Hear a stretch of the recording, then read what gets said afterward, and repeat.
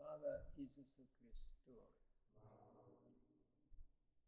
The gospel is always a challenge to live it, and it's true of today's gospel too. And although I have not picked a special text, I'm going to talk to you about the fragility of life and living the gospel. First of all,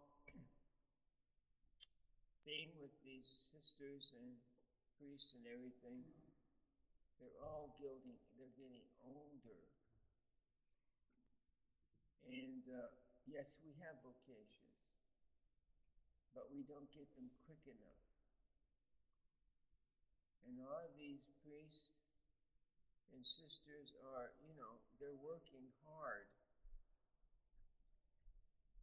It's no wonder they fall over and things like that. I don't think anybody works as hard for God as monks and nuns. A lot of people work for God, but they think it's a career, or this or that, or it's a way of life, and they become secularized. And their heart is not filled with their religion. They're doing it, but it's sort of minimalism. I think the whole Catholic Church and the whole world is filled with minimalism. I remember in the old days, in the catechism, they'd have to get the Sunday church and holy days and make confession at Easter, and in those days they used to have to fast on Friday or meat. And I thought to myself after a while, this is a sort of minimalism. We should not treat God this way. It says in the scripture, and you're familiar with this, you should love the Lord God with your whole heart, your whole soul, and your whole mind, and your neighbor as yourself. Well, first of all, if you don't love God really strongly, it's hard to love your neighbor. Some of our neighbors are pretty, difficult to love. But we are Christians, and we have to show these people love. So one of the meditations I made while I was there with the sisters is about, do we make exceptions to our love, or do we exclude people from it, or do I get ticked off with somebody and I don't pray for them? Well, I think that's an indictment, because I haven't not often, but occasionally got upset with someone and I just cooled my relationship with them. Well, that's okay, but if you cool your relationship with your neighbor, you better pray more for them. One of the terrible things I've done in my life was I was living in Yonkers with my grandparents, and if you were a good boy, you might get a quarter and go to a movie and get popcorn.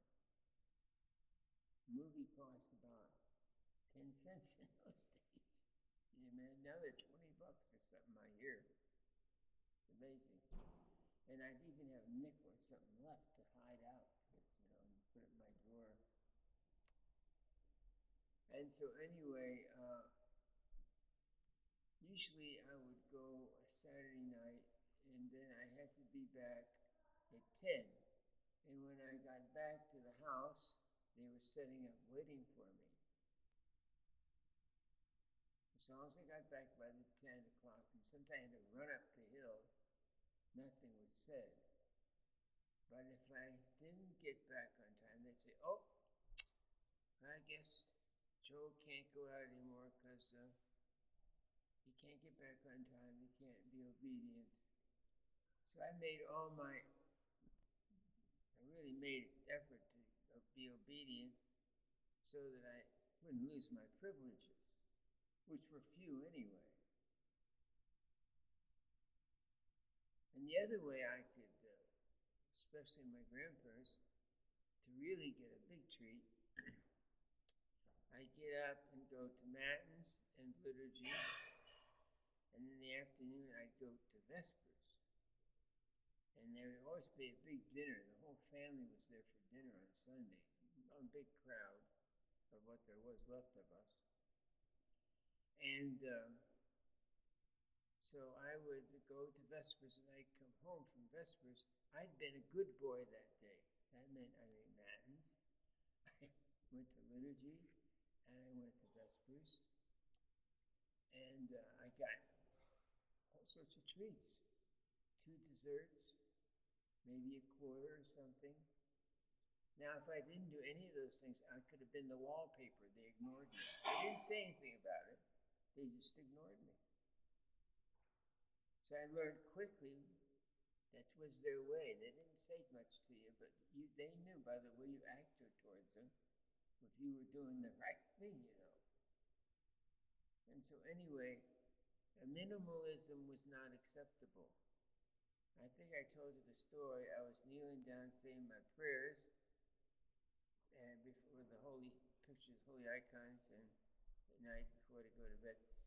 10 o'clock at night in that house, everybody was praying their night prayers. You could put bet on it. And so anyway, I was saying my night prayers. Like this time of year, it was still light out, 9 o'clock, 10 o'clock, still be light. I had to say your night prayers and go to bed. They didn't care. Well, can I stay up a little? No, because you won't get up in the morning. And that was probably true. So anyway, I say my night prayers, and I just said them, like basically. And my grandmother, she says, "Are you praying?"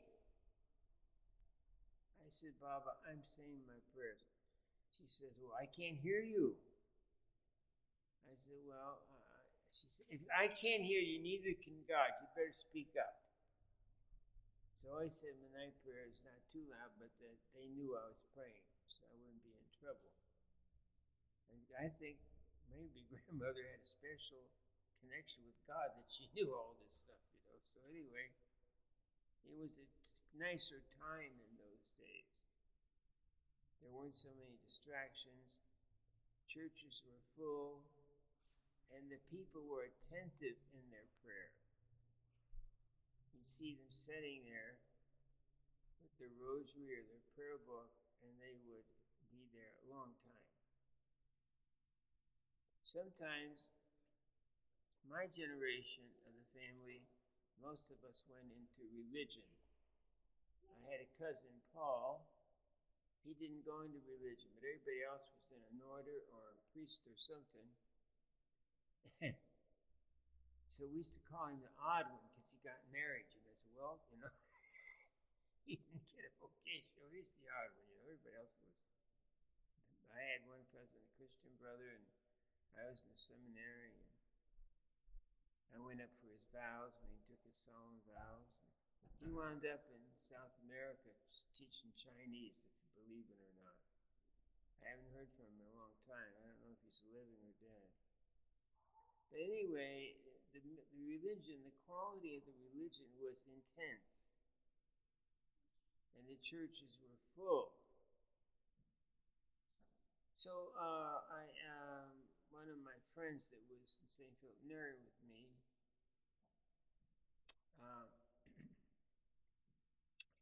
he completed the course, but he didn't go to become a priest. He got married. By the time he got married, I was ordained, so I went to the wedding. And later on, he'd call me maybe once a year, not too often. So he called me a couple years ago. He says, our church is half empty. What do you think's wrong? I says, well, there's several things that are different from the people that built that church. Those people that built that church 100 years ago, they're all in the cemetery. And that they had 5 and 6 children. And when they went to church, they filled the pew.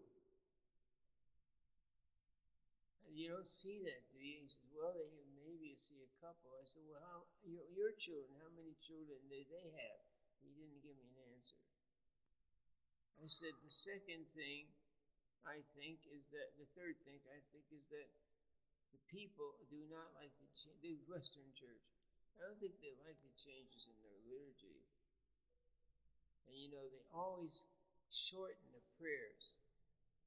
So one of our saints in the prologue asked the question, why do the Western people shorten their prayers? Now that's a challenge. The old timers didn't shorten their prayers, but it seems like after Vatican II, everybody had so much to do, they didn't have enough time for God, and the prayers, if they were said at all, were shortened. They had to go golfing, they got too affluent, those people. They got very affluent, because the church educated them very well, the nuns and the brothers and everybody, the priests. They emphasized educating these children. You got a darn good education, because if you didn't, there was a nun standing over you and making sure you do your lesson, and you wouldn't get home till 5 o'clock. Then you'd probably get a spanking for being late. Now nobody gets a spanking. Nobody's got a nun to teach them. Schools are not doing the job. We're in a real crisis. That crisis affects the church. So the pilgrimage was well tended, but it was mostly older people. They didn't have a grandmother or somebody drag them down there and say, kneel there and we're going to say the rosary. And you didn't dare disobey in those days. And sometimes she'd be saying, I think she had the longest rosary in history, I don't know. But anyway, she'd be going on, and I'd lay down on the grass and fall asleep, and I'd wake up. And I liked that place because there was a statue of Our Lady there in a pond, and in the pond were goldfish. And I always liked to see those goldfish. So it wasn't terrible to go there, And that statue, it's in Riverdale, New York. The nuns got that statue, and they put it in church. And they get up in the morning, and it was out in the yard. So they didn't know who took it out. Now, who took that statue out? So they put it back in the church.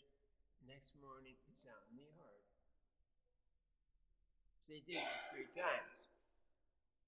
So they called in the handyman and said, are you moving the statue? He says, I'm not moving it around. The nuns went out there and see where she was standing. Said, well, we'll just build a shrine here and put her in the shrine. And that became a place of frequent pilgrimages, even when the seasons were for pilgrimages. But in those days, there are many, many places to go to pray. We had the Greymoor monks, Franciscans. They were founded by Father Paul. He was a very holy man. He never touched money. So he'd go down to New York City, have to get on the subway or the train to get back up to Greymoor. So he'd stand there and beg money, and somebody would pay his way, and then he could get on the train. He never touched money. More today, it used to be a great pilgrimage. I used to go up there once in a while, and just to pray, and to pray by Father Paul's sarcophagus. He's there. But there were lots of places like that. Within walking distance, you could be at some shrine or another. And of course, if you couldn't always get permission to go to a movie, and the movies were pretty decent in those days. You wouldn't get permission to go here or go there. Now your uncle or your dad might take you out somewhere. Now you like that too. Go down to New York City. But anyway, there was always a shrine you could go to. So up the hill from us, there was some cloistered French nuns, and they had a shrine. And there was another one over Sacred Heart. They had a shrine. But we had 22 Catholic parishes in the town. you'd have anything like that out here.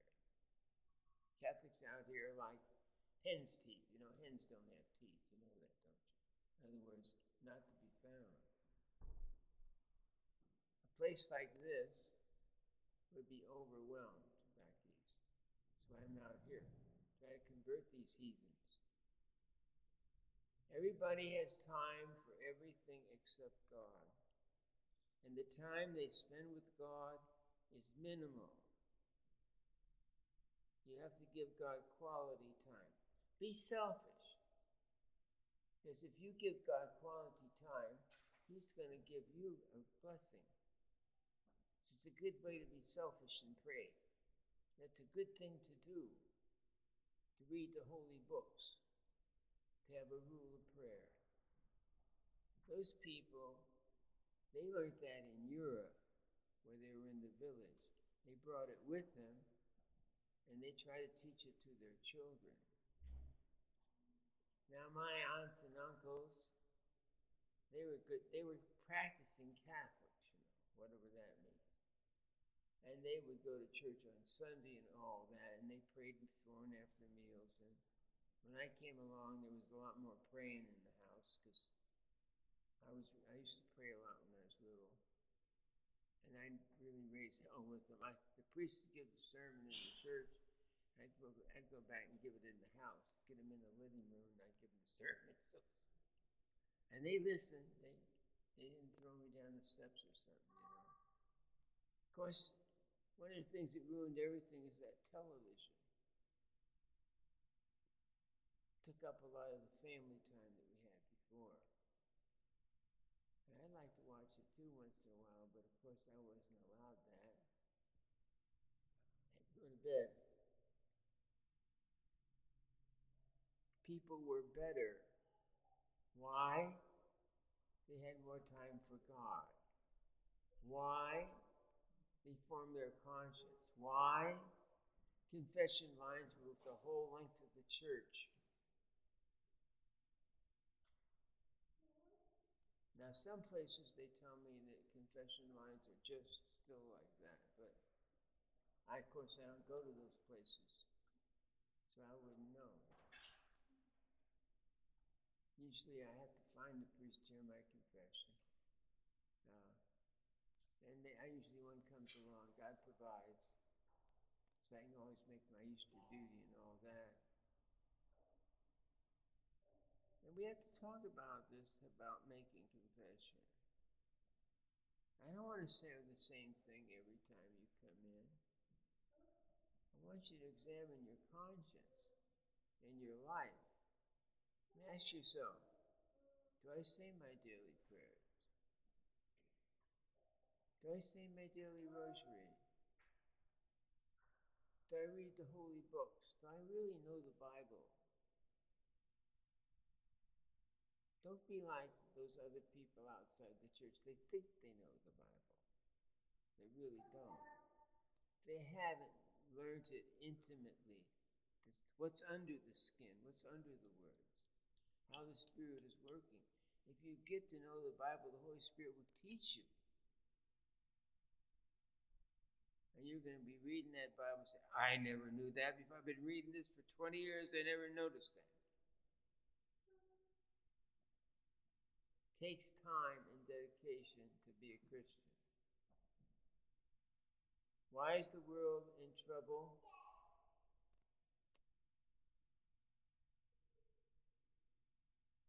We have no respect in the world for life. Everybody was talking at the pilgrimage about the Ukraine. A lot of them had little Ukrainian flags on their cars. And I'm fond. I'm not too fond of the Ukrainians. But can you imagine walking down a street full of dead bodies?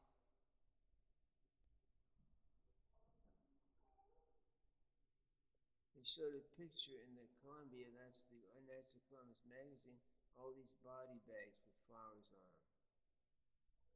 At least they were in a body bag, and if they get time, they can dig a trench and put them all in it.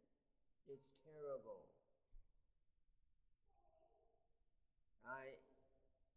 talked to Oleg. Now I talk to Norton. He gets him on the phone. And it's carnage. We have more respect for our farm animals than they have for human beings. Why is that? Because they don't know their neighbor, because they don't pray. In fact, they're probably killing their neighbor that does pray.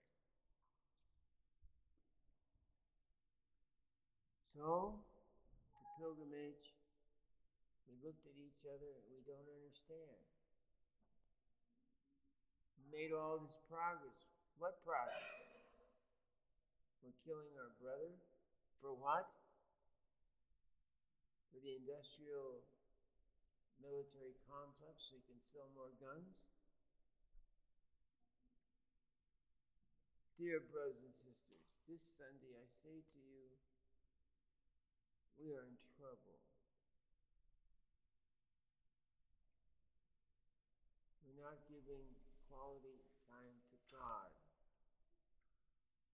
If we really were more earnest about our Catholic faith, and of course I know you people are, that maybe you can get the message to others.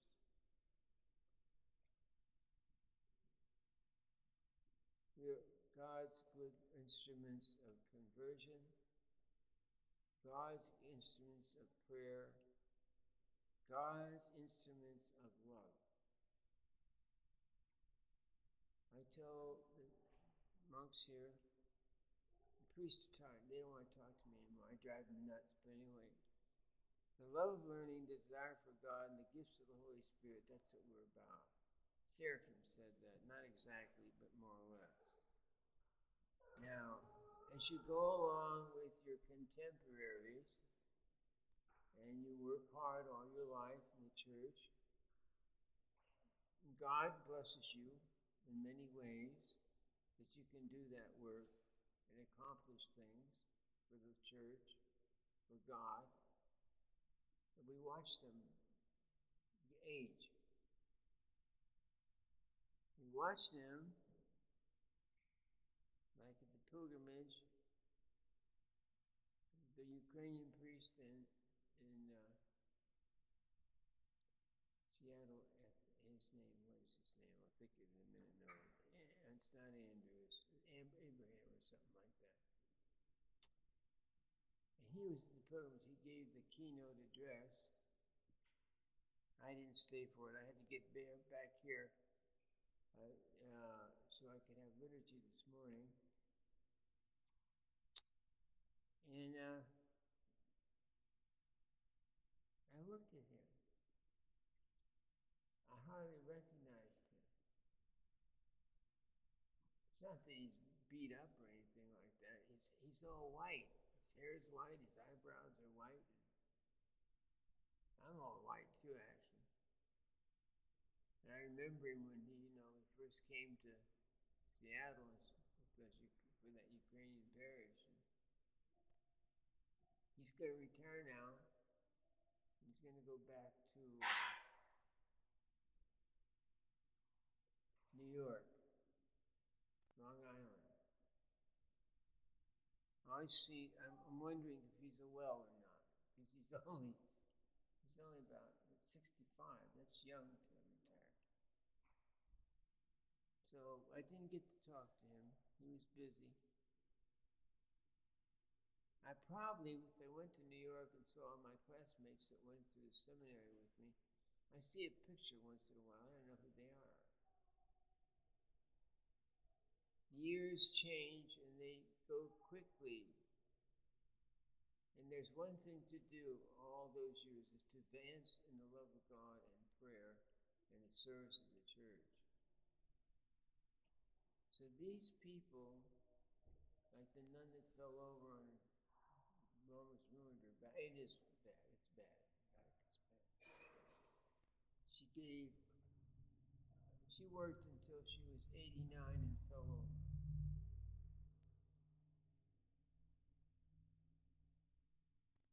I wonder if our children have the same stuff in them. And they brought her down for the liturgy. She was just so broken up. Reverend Mother was with her. Heroes for Christ. We should live our life as heroes for Christ and the church. Not listen to, I don't want to listen to people talk about what's wrong with the church. Nothing wrong with the church as compared to the rest of the world. We're bound to have a few sinners, you know.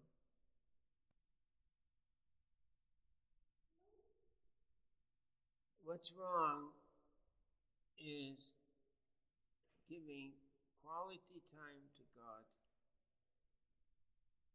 And when you pray for God's attention, and you need that attention,